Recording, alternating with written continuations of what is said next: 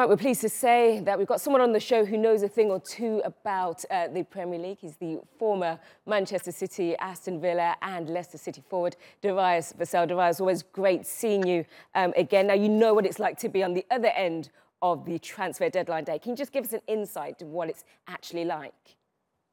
Oh, hello. It's very difficult. Obviously, you want to just get it over the line. You want to get your signature sorted out, get your medical and everything sorted out. But at the same time, you're always aware that something may go wrong. Something might hinder this transfer. Something might stop this transfer from taking place. So it's a very edgy period for players during this time, and you're always a lot more settled when the deadline's over. You've signed your contract or not signed your contract, and you know where you're going to be the rest of the season. Okay, well, moving on to the season ahead, and I want to start with the club that you're actually working for right now, and that's Wolverhampton Wanderers. Now, last season, they caught a lot of people, a lot of teams off guard. How do they avoid the second season syndrome?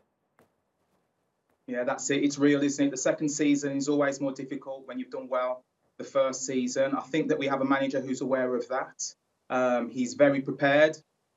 He has been very astute in the transfer window. He's offloaded players and brought players in with a vision for the future.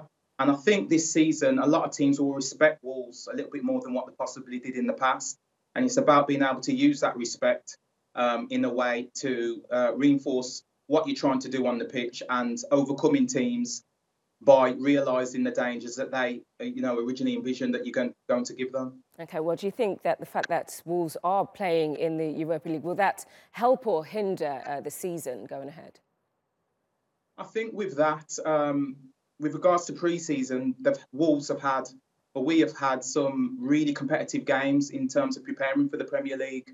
And that's a little bit different because normally it's difficult in pre-season to get that sort of competitiveness within those matches. Well, whereas Wolves have had that, I think it's about how the manager manages, the time, the travel, the recovery in those games, how he utilises the young players and keeps, the first team players sharp during those games. It's a very difficult process, but what I do know is that all members of staff and the majority of members of the team are going to be called into contention to contribute. Okay, well, last season, you guys took 16 points off the top six last season, and they pretty much underestimated what you guys were about. So how do you go into this season knowing that, there's a lot more expectation from this side? I mean, how do you deal with that mentally?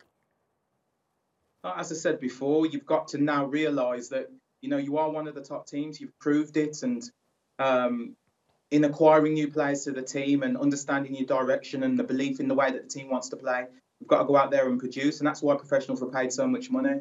The players at Wolves will have belief in themselves. They will have belief in the manager. And it's very much a team, along with the owners, that are looking to grow and are looking to the future. And I think once you've got that behind you, there's no real big reason why you can't go out there on the pitch and go and re-perform what you've been doing, in the past. It is going to be difficult because other teams have progressed and added to their teams as well. But this is the beauty of the Premier League. Get off to a good start, get that momentum going, and you've got every chance of realising, the potential. Okay, one last question, and I really do have to ask you this. How do you think Aston Villa are going to get on in the new season, back in the Premier League?